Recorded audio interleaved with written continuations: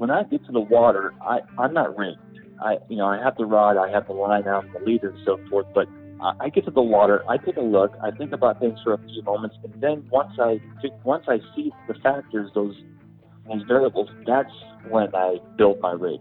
But I try not to build the rig beforehand, because when I do, I'm predisposed to basically use what I've already rigged up, and usually it's not the right rig. Welcome to the Fly Fishing 97 podcast, featuring interviews with passionate people within the fly fishing industry. The Fly Fishing 97 podcast is brought to you by the folks at the Fly Crate. Get double the flies when you join their monthly fly club for a fun way to learn fly fishing and discover new flies each month. Just use the code DOUBLETHEFLIES at checkout or stock up on flies for your next trip and get free shipping on all orders of $15 or more. Go to www.theflycrate.com to adventure by the fly. We're going to try something a little different that we've been meaning to do for quite some time. We're looking to get a little more interactive with you, the listeners. So if you've got some ideas regarding topics, some questions maybe you'd like to ask some of our guests, or maybe you yourself would like to come on the podcast, shoot me an email at mark@flyfishing97.com, and we'll try the best to get your questions answered. At the same time, get some of the guests that you would like to hear from. Welcome to this edition of the Fly Fishing 97 podcast. Thanks for joining us. This time around, really excited to welcome to the program George Daniel. Now, George Daniel is out of Central PA, author, writer, teacher, big-time competitor, 5 World Fly Fishing Championships, coached the U.S. youth team, Fly Fishing Team USA for 4 World Championships, authored some books, couple of books, and along with some articles, of course, in Fly Fisherman, American Angler, and Fly Tire Magazine. An honor to have you on the show. George, thanks for coming on. Oh, thanks for having me, Mark. I don't know if you've had a chance to kind of listen to any of the podcasts, but what I always like to do at the beginning of the show, George, is kind of take you back to your roots, if you will. I like to find out how your passion for fly fishing started. Yeah, I mean, where I grew up in I would say a remote, kind of like a village. It's probably the only village in the state of Pennsylvania called Germania.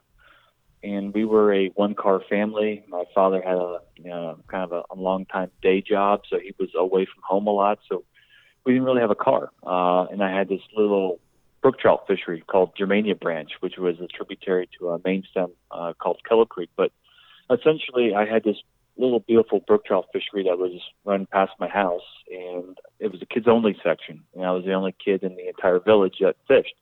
So I had this private brook trout fishery all to myself. My old man, my father introduced me to fly fishing, but long story short, very impatient person, was good enough to introduce me, but was not so much a good teacher. So I essentially kind of got my feet wet, just kind of learning on my own, making a lot of mistakes, but kind of just growing up, kind of teaching myself for a number of years. And, I'm 40 years old, and it's hard to believe, a lot of the people now that, I grew up in a world where there wasn't a YouTube and, the internet. So it was kind of just learning on your own. And then, you fast forward, my family then relocated to the central part of the state, in State College. And at about 14 years old, and that's when I got to meet my mentor, Joe Humphreys. And I knew about Joe for years. He caught this Pennsylvania state record brown trout at night, and I had all his books along with his mentor, George Harvey. And I just grew up idolizing these guys. And finally, when I was 14, I moved into the area that these guys lived. And long story short, met Joe, but just hassled the hell out of him for about a year and a half until he agreed to go fishing with me. And then after we went fishing, we kind of hit it off, and he kind of took me under his wing. And then I would say probably about the age of 15, 16, that's when I actually started getting some formal instruction. And then, I knew Joe. He kind of was, he was my hero. This was a guy who made a living teaching at Penn State and just basically taught what he loved doing. And that was kind of something that really inspired me. So even at 16, 17, I started taking part-time jobs, just working odd-end jobs, and then actually hiring fly fishing instructors, casters, and instructors. I was earning my own money to pay for instruction at ages 16 and 17, because it was just something I really was interested in doing, and it kind of just went from there. That's quite a story, and I admire the passion because as a young guy getting into it, where did that passion come from? Just from out of did you see it coming? I'm always curious because it just all of a sudden, are you passionate about everything you do, or was it just fly fishing kind of was it for you? Now, fly fishing was it for me. I had kind of blinders. I mean, I was a jock. I did some sports. I had some interest, but when the year was over, when the day is over, I mean, there was just like one focus in my life at that point, and that was just fishing. You would do sports. You would try different activities. Buddies would try to take you archery shooting. You go hunting. You go backpacking, camping.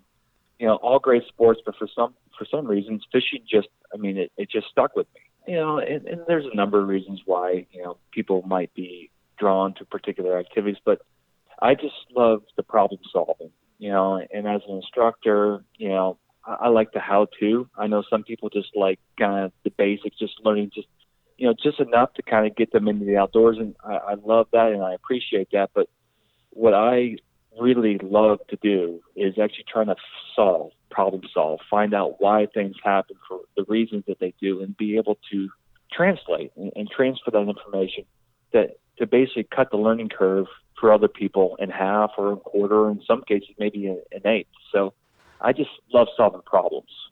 And with fly fishing, as you know, there's always problems to solve. It's just dynamic systems, environments changing, fish behaviors changing, and it's just this big puzzle. And, just like with any activity, I think what you're trying to do is that's the purpose of a lifelong activity, is to kind of, we all are dealing with the daily grind. We're dealing with, life. Life throws out lemons to you. And sometimes what you need is an activity that kind of takes your mind off of that. And I can't think of a better activity than fly fishing, because in order to be successful with fly fishing, I mean, you have got to be like 100% focused. If you're not focused, you're not going to succeed. And I just love how fly fishing just allows you to develop that focus, and it takes your mind off of everything other than what is in front of you on the water. Yeah, that's really well said, George. Okay, so I know you're somebody that loves to kind of pass the sport on or the pastime on to other people and teach them. Maybe speak to what it means to have kind of a mentor in your corner, like you mentioned, Joe, somebody to learn from. How important is that? It's amazing. With Joe, I mean, we spend a good bit of time on the water, but the thing is, like with anything, is, just having encouragement from the right people. And when you have that encouragement, it's just what it is. Like with Joe, with me, is just, I mean, I grew up in the middle of nowhere, Pennsylvania. I mean, we were like upper, lower middle class. I mean, just like lower class, economic bracket. I mean, I come from absolutely nothing. And, everywhere where I came from, people said, you're never going to accomplish anything. You're not, you're basically never going to leave this town. And when it comes to actually having a mentor, Joe was a mentor in fly fishing, but more importantly, he was kind of like almost like a life coach. And all he ended up doing was just giving me some encouragement, because from a academic standpoint, I hated school. I mean, I was lost at school. I had no drive, no direction. But when I had a guy like Joe just say, hey, if you apply yourself, you do good things, you work hard, you might be able to, teach, you might be able to get into the industry. And, he gave me some great advice when it comes to fishing, but what he did more for me than anything else was actually just give me life advice. And that was the driving force that really got me to push hard, to, enter competitions, to do speaking engagements, to become a better instructor, become a better teacher. So that mentorship for me, if it wasn't for that, and then also having even my wife is kind of like you can say, she's also a mentor and a big advocate, and has really helped me out along the way. So if it wasn't for like those two people in my life, who the heck knows what I would be doing right now. But having people that give you the advice and encouragement, and surrounding yourself with people that are going to give you positive energy, it's amazing what that can do to a person, especially a person like me that really had no drive or was kind of lost early on in my life. That's really an interesting story. And what I like to hear you say too is like, I know for me, I'm a horrible student. Like I get in the classroom but if you put me on a river or you're talking to somebody that can tell you something that interests you, you know, that all of a sudden things start to stick in the memory. You know what I mean? It's not like sitting in a classroom looking at numbers on a board. It actually means something. Absolutely. Absolutely. Yeah. And we're going outside of my wheelhouse, but when it comes to the education stuff, I mean, if you look at some of the more successful people in life, it's just, you know, with our education system, it's not just the standardized tests, but it's just people who have dropped out of school, but they've had that passion, like jobs and all these people, but just having that direction and having that passion. I mean, that's what it comes down to. I mean, you know, it's not always X's and O's, but just having that driving force. And when someone is like completely focused in on something, I mean, it's amazing the results that can occur because of that. Maybe you could share with us how fly fishing has changed your life, because I know it's basically what you do. How, you know, what does a typical year look like for you? Maybe take us through that. Yeah, I mean, I'm just kind of your average trout bum. So, I mean, as of right now, I've done a number of things. I was in graduate school at Penn State, and then worked for the Fish and Boat Commission doing stream restoration work, you know, doing habitat enhancement.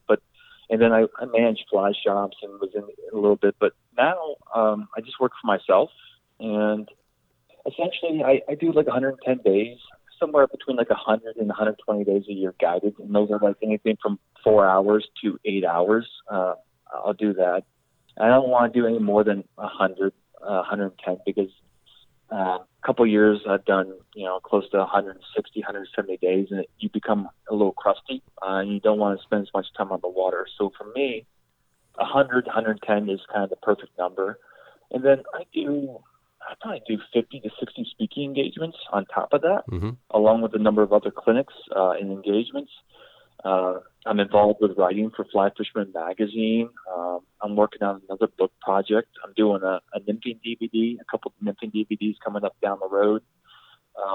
And that's just all side stuff. And then basically, so I will guide essentially from like beginning of March, and then I will go pretty hard till about June. Early June, and then I kind of take off. One of the reasons why I went to business for myself was so when my kids, who are now age 8 and 10, when they got out of school, you know, one of us, my wife and I, we wanted to make sure we weren't having someone else raise our kids in the summer. So I went into business for myself so I could take off the entire summer. So now, you know, when the kids get off of school, we just we're outside all the time, and whether it's bass fishing, going for hikes. And then we do a monster road trip out west for about 3.5 to 4 weeks, either like in Utah, Idaho, Wyoming, Colorado, and Montana. But it's like this massive road trip that we do. And then we come back and spend the next, you know, month here in Pennsylvania in like August, smallmouth fishing. Kids go back to school. And then I go back to guiding a little bit part-time, but then do a pile of speaking engagements and travel from here till about February.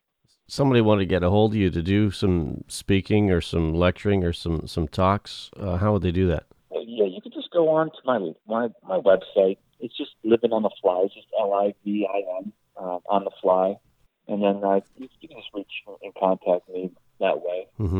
Okay. You strike me as somebody that's really got. You said something that really stuck with me there. You said, I like to guide 100 to maybe 110 days on the water. Anything more than that gets a little stale. Maybe speak to how important it is keeping that fresh. Like I'm sure from a lecturing point of view, just from a life point of view, it sounds to me like you're all in, but you know how to spread it out. Yeah, I mean, there's a famous quote, and I'm hacking the quote here a little bit, but basically, only those that know how far to go have basically gone the distance in the entire way, and then they know how to kind of come back. Right. And so, you know, you push yourself to the limits, and then you start figuring out when you start getting crusty, when you're not happy.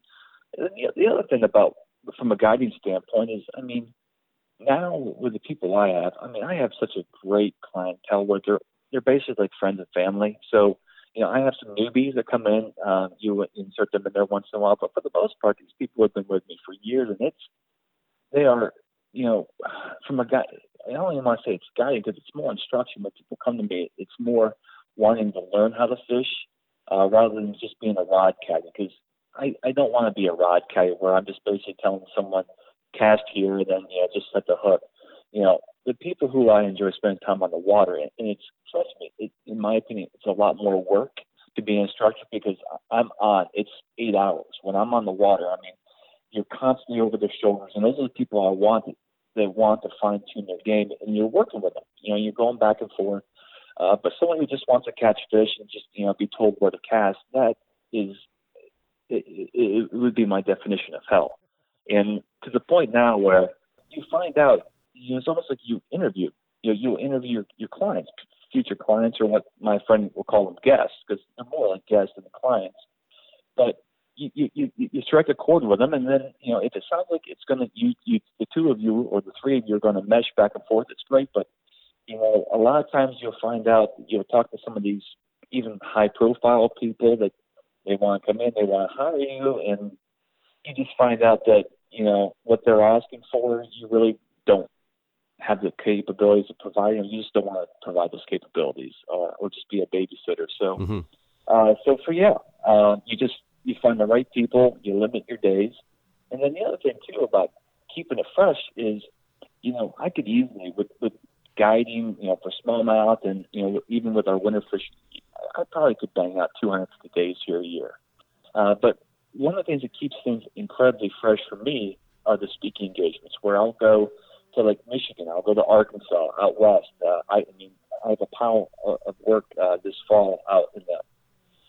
I'll be doing some work in Oregon, in California. But when I go out there, I'll spend a couple days working, but then I'll also hire a guide, local guide, on their waters. Mm-hmm. And it's amazing when you go out and you work with different people, fish new waters, how that keeps things fresh. It keeps the flow of information constantly going. I think the worst thing that you can do, you can make more money staying home, working 250 days a year. But the thing is, the more you stay home and keep doing the same thing, the bigger the rut you're going to develop. And you are going to soon develop a rut that's so deep that you're never going to get out of it. You're going to get stuck and stagnant. Mm-hmm. The last thing I want to do is be in that rut. I want to keep things fresh, and I want to show my clients, my guests, I want to keep them in the loop with what kind of new and exciting and some of the things I'm learning as I'm traveling as well. Yeah, I would imagine too that getting out, getting to different parts of the states, fishing different waters, that you're investing in experiences, and you can bring that back to the lecture room, I'm sure. Absolutely. Even when I was in college and grad school and even high school, the best teachers I know were the ones that were not just always academics. I mean, they were out in the field, especially like my professors. My favorite professors were the ones that were in the field for 10, 15, 20 years. And then at age maybe 40, 45, they decided they wanted to go back to school, get a doctorate, and go teaching. But they had like 15, 20 years of experience in the real world that they could translate into the academia world. Mm-hmm. And you're exactly right. So it's just developing those experiences and be able to transfer that into the classroom setting. In Pennsylvania, in your neck of the woods in central PA, where do you go, George, when you want to talk fly fishing? Is there a local fly shop in your area, or watering hole, or coffee shop that you like to kind of get your fix? There's Central PA is kind of like, I think in the East Coast we have it's all subjective, but there's like three meccas. I mean, you have like the Catskills, which has like the Delaware River and the Beaver Kill and all that, and then you've got like Asheville, North Carolina, kind of on the foothills of the Smokies and all those streams, and then you have State College, Pennsylvania, and State College is kind of like the mecca of trout fishing, I think, in the Mid-Atlantic region, because anywhere you go in 25 to 30 minutes, you've got a number of limestone spring creeks, and then you've got countless tributaries that dump in there. And State College, there's a couple fly shops. There's TCO Fly Shop, the one that I managed for years, is a great mecca, and then also Fly Fisher's Paradise. But anywhere you go there, you go into town, it's like going into like West Yellowstone. You go to the local gas station, there's going to be guys and ladies with like waders on, getting ready, fly rod holders on top of their cars. So pretty much you park yourself anywhere in the central Pennsylvania area, and you'll be engaged in fly fishing pretty soon. Yeah, absolutely. It amazes me how many listeners we have in your state. I want you to kind of think about in your mind the perfect day, George, on the water. So if you were to paint a picture for the listeners, what does that look like? When does it start? What kind of water are you fishing, and what species are you chasing? I kind of like it all. I grew up trout fishing. I definitely have a soft spot, but for me, my perfect day right now is we have been developing musky fisheries. Um, it's been such a long, hard learning curve for me. I would spend hours and days, and I didn't see a fish. And finally, I started figuring a few things out on the local fisheries. But for me, it would be going out, maybe 15, 20 minutes away from my house. There's a couple spots where I know there's some muskie. And then just basically it would be that fall period, kind of like late October, early November, just when those muskies are starting to put the feed bag on before going into full-blown like winter mode. But just when our waters are down low and clear, our rivers, and you're just working these musky flies, and these flies that you can see, from a large distance, and you're just working these flies. And then early morning, you got maybe a little haze in the water. You're seeing this stream, this maybe 8-inch streamer just slowly being worked back.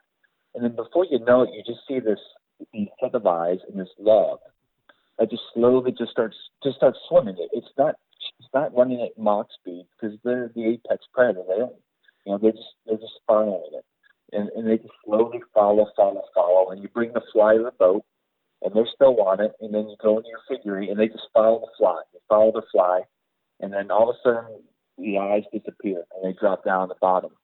But one of the things I've learned from a good friend of mine, Blank Chocolate, is even when you see them disappear, just keep figure eight, keep that fly moving. That fish disappears, but you keep the faith, you keep the figure eight, and then before you know it, you work a little deeper, that figure eight, and then just wham. I mean, just out of the blue, that fish is back on it. It just jumps, it rips that rod almost out of your hand. And before you know it, this fish just bellies up, and you've got like this 42-inch muskie. We don't have a lot of big muskies, but the fish that we have are really healthy, and they're starting to get some good sizes. But that would be that's like my perfect day right now for fishing. It's just chasing these elusive basic creatures that are very difficult and time-consuming to catch, but just you put hours. And we don't have the musky fisheries that some of these guys do, like in Virginia and Wisconsin. We have very few fish in sometimes bigger water. So sometimes I'm putting like 5, 6, 7 days in before I actually get it deep. But when as I say, the more work and the harder it is, but when it happens, it just makes it all that better. And that's just, I don't get too excited, but catching muskies, you almost get like giddy like a school kid. You're just hooping and hollering up and down. That's something that I just don't do. But something about the musky fisher it just brings out that child in me. Yeah, there's no doubt about it. We talked to quite a few musky guys and gals, and it's pure adrenaline, and it sure looks addictive. I tell you, I haven't tried it yet, but it's on my bucket list for sure. I'm curious if there's do you spend a lot of time at the fly tying bench? I do. I mean, I was just tying flies with my little guy right now. So a couple hours ago. But yeah, I like tying my own flies. And there's a number of reasons why I like tying my flies economically, but then also just mentally. It's just a relaxing thing, and then just like anything else, when I like just catching fish with flies that I tie. I like my clients catching fish with flies that I tie, and a lot of times with fly fishing, is just you're solving problems. So you're just sometimes you're maybe not getting down deep enough. You don't want to split shot, so we just need to add a little bit more weight, and we do that with a larger tungsten bead. Or there's just a number of factors. But what I love about it is just I don't stock up full bore. I don't tie thousands and thousands of flies in the off season. Basically, I just tie a couple of days before, or even the morning of the trip, just preparing for the conditions that I plan on seeing for that specific day. Right. I mean, you talked several times tonight about solving the puzzle, and that does come up a lot. And I know for me, tying is a big part of that picture. But what about entomology? How much time do you really spend researching these bugs, researching these life cycles of these insects? Is that something you're right into? I mean, I'm definitely, I am very much a novice entomologist, but I've spent some time with some people. I mean, one of the guys that managed the shop before, who I worked for at the TCO Fly Shop, was a guy named Paul Weimer. Paul is not an entomologist, but he could be qualified as an entomologist. He's one of the smartest bug guys I know. And even a lot of the entomologists that I know would actually refer to Paul on a lot of occasions. But Paul came out with a book called The Bug Book. It's a phenomenal book. It's on Amazon, I think, for like $14, $15. But, just like scientists, like when I worked with the Pennsylvania Fish and Boat Commission, I would work with a lot of scientists, people with chemistry, biology backgrounds, fisheries backgrounds. And the problem with a lot of the scientists is that there's a disconnect. They don't know how to simply explain things to people in a common sense approach. And, a lot of the books that I've read before in the past, I mean, it's like Latin. And, and if I can't understand it from the first couple of minutes, I lose interest. And for years, I had just a very tough time trying to understand etymology. But spending time with Paul and reading his books, a couple books he's written, I have a really good understanding, I think, of at least the basics of etymology. Mm-hmm. And it's only because there are people like Paul that can explain things in a very common sense approach that would be applicable to, the neophyte etymologist who happens to be a fly fisher. Yeah, that's really well put, because I know I do on occasion get to talk to scientists and people that are, know fish inside and out. And just the knowledge alone doesn't mean that it always translates to the layperson, or to the average fly fisher. Absolutely, yeah. And again, I'm not a big self-promoter of what I do, but I mean, I've got some friends but if anyone's interested in just having a good common sense approach, the Bug Book by Paul Weimer, it's an eye opener, and it's basically written at a second grade level, which is good because that's basically the level I stopped learning how to read. But I mean, it's just a very easy, well put book that will get anyone to understand the basics of etymology for fly fishing. I saw something last night. I was on a lake. We were doing a little kind of evening fish on a full moon here in British Columbia, and I'll tell you what, I saw these two damsels had emerged not long ago, and they're doing their mating thing on the water. Then the female, or the one at the back, got off, went down on some carrowweed, and I actually watched her lay eggs. I didn't realize they went back into the water. I don't know. I never really thought about that process. I just happened to catch it. I'm like, wow, that's pretty cool. There's this whole world going on in front of our faces all the time. You're exactly right. I mean, just like our Quill Gordon, if I remember correctly, our Quill Gordon is like a mayfly. And, we would always I was always taught how to tie these winged wet flies. And I'm thinking, why would you want to fish something below the surface with the wing that's fully emerged? And it's because the fact that after these guns hatch, when the female goes in, the female literally swims under the water to drop her eggs. And that's why the winged wet, this fully winged wet fly works so well. It's just imitating that adult mayfly that is swimming now below the surface to lay her eggs. So things like that, those are, a lot of things I think are pretty simple. You don't need to get too crazy with Latin, but it's amazing on some of your fisheries. I mean, some of the hard fish fisheries, especially fisheries like Delaware, where there's a lot of insects, have lots of opportunities. They don't have to really move that far for insects, and make it conditioned to specific insects with particular behaviors. And in those situations, I think it does pay dividends to understand some basic fundamentals of the etymology, especially with what is currently going on. And just having those couple of little hacks, like what you experienced, what I was talking about with the Quill Gordon, those are the things that sometimes will be the difference between catching maybe 2 or 3 fish and 0 fish. Mm-hmm. Yeah, maybe you speak to that a little bit, George. Like, when you're on the water, how much of what you do is based on past experience, and how much of it is it based on, okay, I got a gut feeling here, something, this might be going on? Because a lot of times when we see these hatches on the surface, it's been going on underneath for some time, and it takes a while to get dialed in. Maybe speak to that process, kind of mental process you have when you approach the water.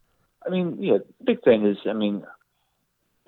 good experiences come from a bunch of bad experiences, essentially. So what I mean by that is everything's a building block. And usually the more data you have into your hard drive, sometimes the quicker the process, the information comes and you can solve the solutions. But for me, it's just the big thing is, I think the biggest thing I see most people do is, and it's not even complicated, it's just taking a chill pill. Because as soon as they get done working and they jump in the river, and rarely do I see someone just sit back and just look.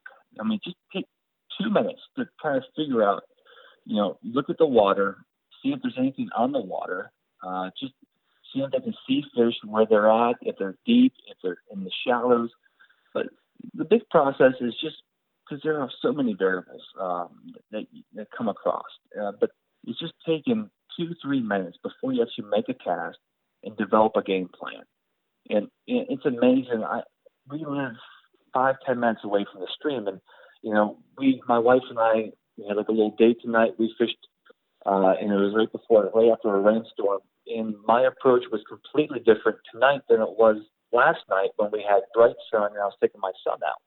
It's just, understanding the variables, but then just competing that, just taking 2-3 minutes, looking at those variables, and then coming up with a game plan and executing. Yeah, that's something I think that we can all do better, is not having that preconceived notion when you're driving to the water or hiking down to the stream of, oh, this is what I'm going to use. You have to be more reactive than looking ahead like that. I think that you get the blinders on, You're exactly right. And the worst, I think, I don't want to say it, but I'll say it, but I think one of the worst things you can do is, you're exactly right. If you're fishing conditions that are almost identical day in, day out, and fishers there are some situations like that. But when you build your rig at the house, or when you do that, like, this is my rig, this is what I'm going to do. And when you go in there, you are already developing a bias as to what the fisher, or what you're going to tell the fish to do. And as a friend of mine always says, you've got to let the fish. You can't dictate the fish. The fish are going to dictate to you what's going to happen. So when I get to the water, I'm not rigged. I have the rod, I have the line out and the leader and so forth. But I get to the water, I take a look, I think about things for a few moments, and then once I see the factors, those variables, that's when I build my rig. But I try not to build the rig beforehand, because when I do, I'm predisposed to basically use what I've already rigged up, and usually it's not the right rig.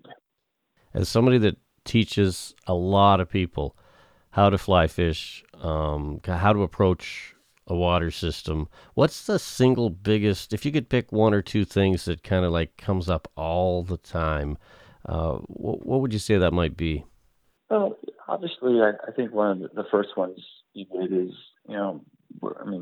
most common question is, where do fish hold? And that's where really the advice of a guide, a local fly shop, or even spending time with someone who's been on that water long enough, because, trout streams are just like human beings.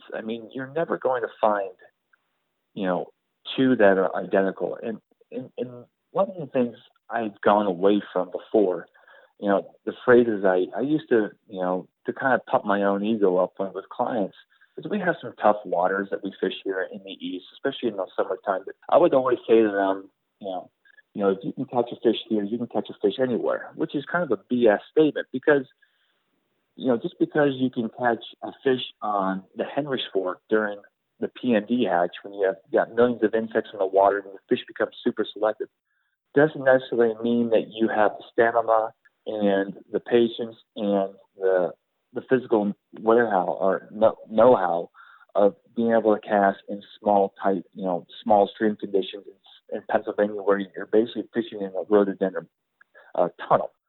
So every stream is different. One of the things I would look at, when you're talking about like where do fish hold? I mean, like where the one stream that I do a lot of my work on is called Spring Creek. Spring Creek gets pressure. I mean, it gets so much pressure. But the thing is, sometimes the fishing can be difficult. But the fact is, because of how much pressure these fish get, they are not really too concerned with humans or anglers walking in the water. You can basically step right on top of these fish because of how hard they get hit. So essentially, these fish will hold in like 2-3 inches of water. And you can walk through them, they get spooked, and then 2 minutes later, they're right back in the same spot. So on a stream like Spring Creek, I mean, they're everywhere. But then when you go to the mountain streams where they get very little pressure, they're very, they're easy to catch. But once you put pressure on them, they're gone, and they're going to shut down for 2-3 hours. So the big thing when it comes to like where do fish hold is just spend time. You can't. There are some things in life you just can't hack, and you can't hack experience. And when you develop, even spending like 3-4 days in a body of water, you develop that confidence about where these fish are going to hold. And once you develop that confidence, that's often the key to actually catching fish and having success in anything. But you just got to put a little bit of time on the water and get comfortable with where fish are holding. We're chatting today with George Daniel out of Central PA, author, writer, teacher, competitive fly fisher, writes for numerous magazines. George, if there's something about fly fishing that you would like to see change, does anything come to mind? There's always things we can do better with everything. I mean, obviously social media, spot burning. I mean, that's probably one of my biggest pet peeves. And you can't blame them. I mean, we're all guilty of it. We always want to show that fish or whatever. But I think one of the things that has really, just like some of the spots, there are some places where, I'll talk like Spring Creek and stuff. Spring Creek there's no secrets. I mean, there's no secret sections on Spring Creek. It's public knowledge, and it's been a famous fishery for over 100 years. You talk about that. It's not great to put more pressure on her, but most of it's public access, and it's open to the public. And putting a few more people on there, it's going to make maybe fishing a little bit more challenging, but it's not going to hurt the fishery. There's a few areas, where I know that you have guys it's private property. The landowners are very open to people fishing, but people post pics, and even if they don't post the names, pretty much you can go onto a Google Earth, you can find these locations, and before you know it, you got 10 people going into the spot, and then going on this property, beating the hell out of the trails, and leaving litter and stuff. And then I've seen a couple sections starting, people are thinking about closing properties just because of how much increased people that are coming out onto the property. So, that's one thing. But, the other thing is just, I think the great thing about fly fishing, it really is, it's a melting pot, and it brings a lot of good people from different backgrounds together. And, the one thing I would say about just changing things is just the culture with things. I mean, you look at the old generation bitches about the young, and then the young bitches about the old. I'm at that stage of my life. I heard Larry Dahlberg. So we're doing, I listened to Larry Dahlberg one time, and he said, you go through different stages in life, but and one of those stages is that you just want to catch fish the way you want to catch fish. Are you heading out in the water tomorrow? I am. Yeah, I am. All right. Streams, creeks, spring creeks. What are you doing? There's a little limestoner close to my house. I'll probably hit that for a couple hours in the morning, and then the one thing I've been doing a lot, and I love doing it, is the top water game for smallmouth bass. And we've got excellent conditions right now. And going solo, I've got a stand-up paddleboard all set up, with Flycraft, all set up for fly fishing with an anchor system. So I just love getting kind of dropping, getting dropped off, and then just kind of floating down, working some water, but just working top water. Cool. For bass. And I think sometimes your best bass actually come on the top water this time of the year for us. Yeah, there's nothing like that. I have a lot of smallmouth fishing where I'm at too, and I totally get you. And it's the perfect time of year for that, isn't it? No, it's great. I mean, trout fishing's pretty good this time of the year, but when things get really warm, I mean, I kind of give the trout a break, especially during midday, and there's nothing like that top water eat. Mm-hmm. Absolutely. So if somebody wants to check out, I want to throw some media sites out there, George. So let's get your website out there and your Instagram handle. What are we looking for? Sure. With my website, it's just Living on the Fly. It's LIVIN onthefly.com. And then my Instagram handle, I think, is George Daniel Fly Fishing. I know that you have a lot of sponsors. I know Orvis is one of them, and I'm all for plugging stuff. So is there anything you want to push out there? I know you're a loon guy too. Yeah, I mean, I've got just everyone makes great products, but I enjoy the people. Orvis has been fantastic. They're mostly kind of almost like family to me. The people at Loon have been great. I love Loon. Flycraft boats. I mean, their boats have kind of opened up so much water for me on my central Pennsylvania waters. Regal, my favorite fly tying vise. I mean, my first Regal was at age 13. I still have the original vise, just a tough vise. So I love that vise. Love the people behind the company and the service that they provide. So yeah, I mean, just like anything else. I mean, there's a lot of people that make great products, but there's not always great products made by great people. And I just try to surround myself with, the two of those two qualities. That's a great quote. What kind of Orvis rod are you fishing? Are you fishing the Helios, or are you fishing something a little softer? I fish the Helios. I mean, I do a little bit of work with their rod designer. So, I mean, I like the Helios. The Helios is a great rod. And I think one of the biggest mistakes Orvis did this year is they came out with the Clearwater. Their Clearwater rod, because most of the time when you have like a low-end fly rod, is like one blank, one taper, and they use that for like their 1 weight to their 12 weight. So it doesn't matter if you're tarpon fishing or if you're going brook trout fishing with a 3 weight, it's like the same taper. What they end up doing, I think they use anywhere from like 7 to 8 different tapers. I mean, they have like tapers specifically designed for specific tasks. So I do a lot of nymph fishing, and one of the rods I help them with this year is their 10-foot 3-weight Clearwater, just a kind of a soft tip, more of a Euro-specific rod. Also can throw dry flies, but for $200, that is an absolute gem. Wow, that's a sweet price point too. I know I'm fishing a 10-foot 5-weight Helios 3, and I'll tell you, it's the best rod I've ever owned, hands down. Love it. Yeah, this guy's, Sean. There's some guys that do some science, but when you talk to him, I mean, he is a fly fishing fanatic, and he's got a very good scientific approach. And the cool thing about Orvis is that they've, I'm not saying they've got deep pockets, but some of the tools and the equipment that they do to actually just test rod tracking. I mean, people talk about rod tracking, but what the hell does that mean? I mean, the instruments and what these guys are showing me, I mean, they can tell like true tracking when that rod tip moves off a plane and so forth. So they've got a very passionate group of fly rod designers and just designers in general for Orvis, but they are putting some incredible design and technology into the rods these days. And it's not just the Helios, but they're doing that same with the Clearwater rods.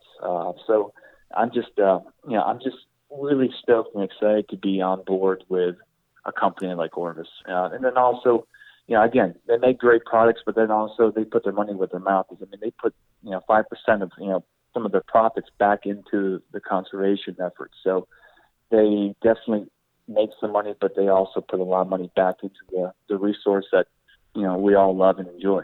Could you just speak briefly to your experience between the difference between personal fishing, guided trips, and then competitive fly fishing? Because those are 3 totally different animals, and those are worlds that you're fully involved with. Yeah, I mean, the competition scene was different for me. I mean, I guess basically in my early 20s, I mean, most people were competitive. The only thing that drove competitive fly fishing for me was just the fact that I just wanted to see what I could do.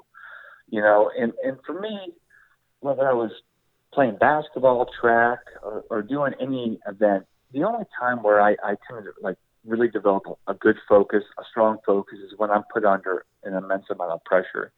And for me, I basically perform my best during competitions, just because some people will waver when pressure's on them, but for whatever reason, when there's a lot of pressure on me, I tend to do a little better. So it was just something I just kind of forced myself to do, and it was just something I just wanted to see. But with competitive fly fishing, I competed for 5 years. I had a great time, and I learned so much, and I spent so much time. And my learning curve during that time period was just insanely sharp. But competitive fly fishing for me took a lot of the fun out of it because, when I'm pretty hard on myself. When I didn't do well, I was pissed. I would lose sleep. I would be furious at my results. And I ended up almost to the point where I resented fly fishing. Now, for some people that doesn't happen, but it's just what happens with me.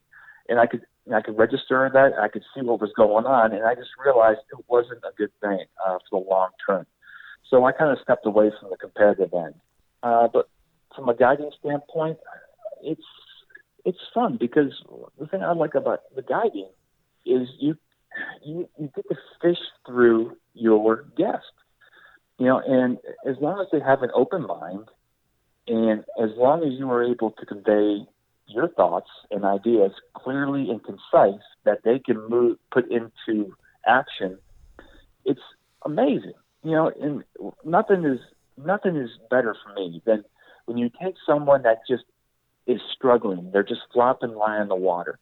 And sometimes it might take an hour, and sometimes, you might have some type A personalities.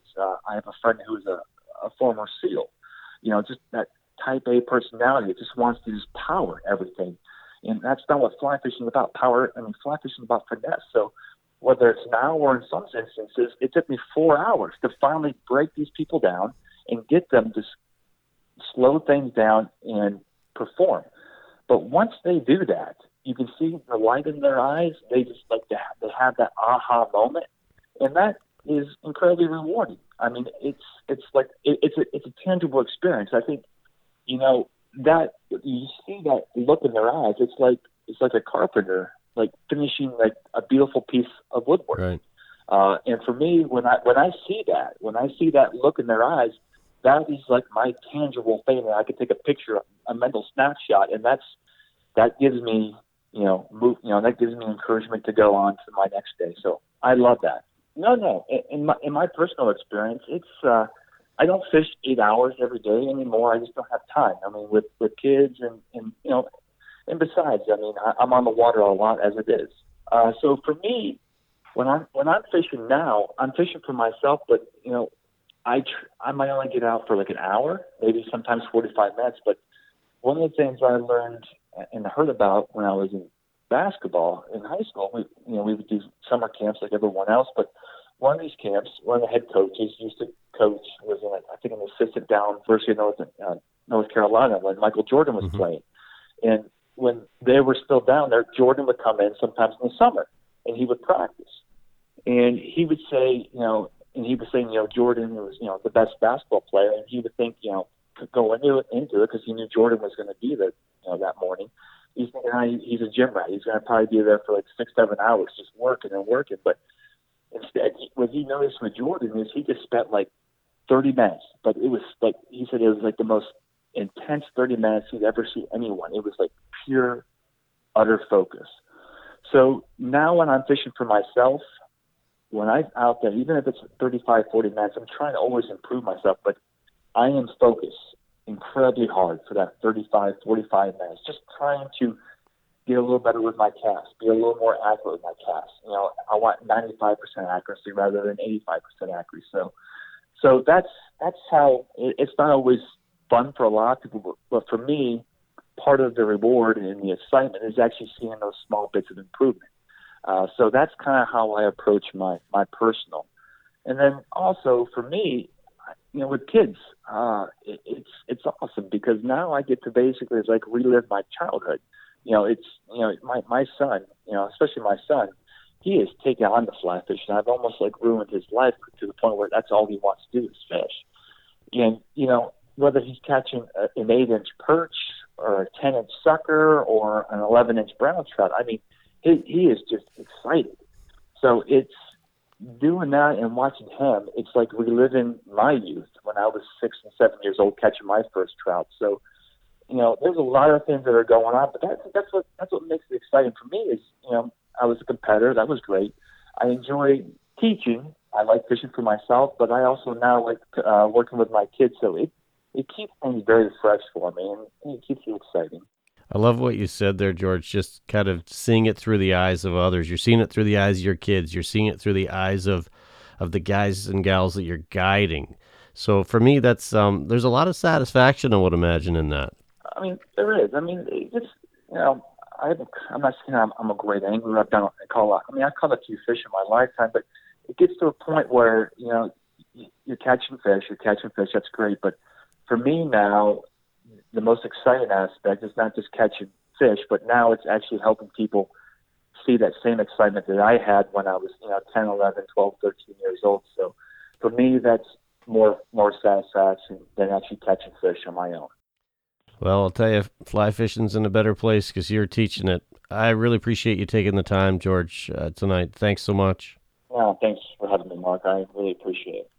We've been chatting today with George Daniel out of Central PA, author, writer, teacher. The Fly Fishing 97 podcast is brought to you by theflycrate.com.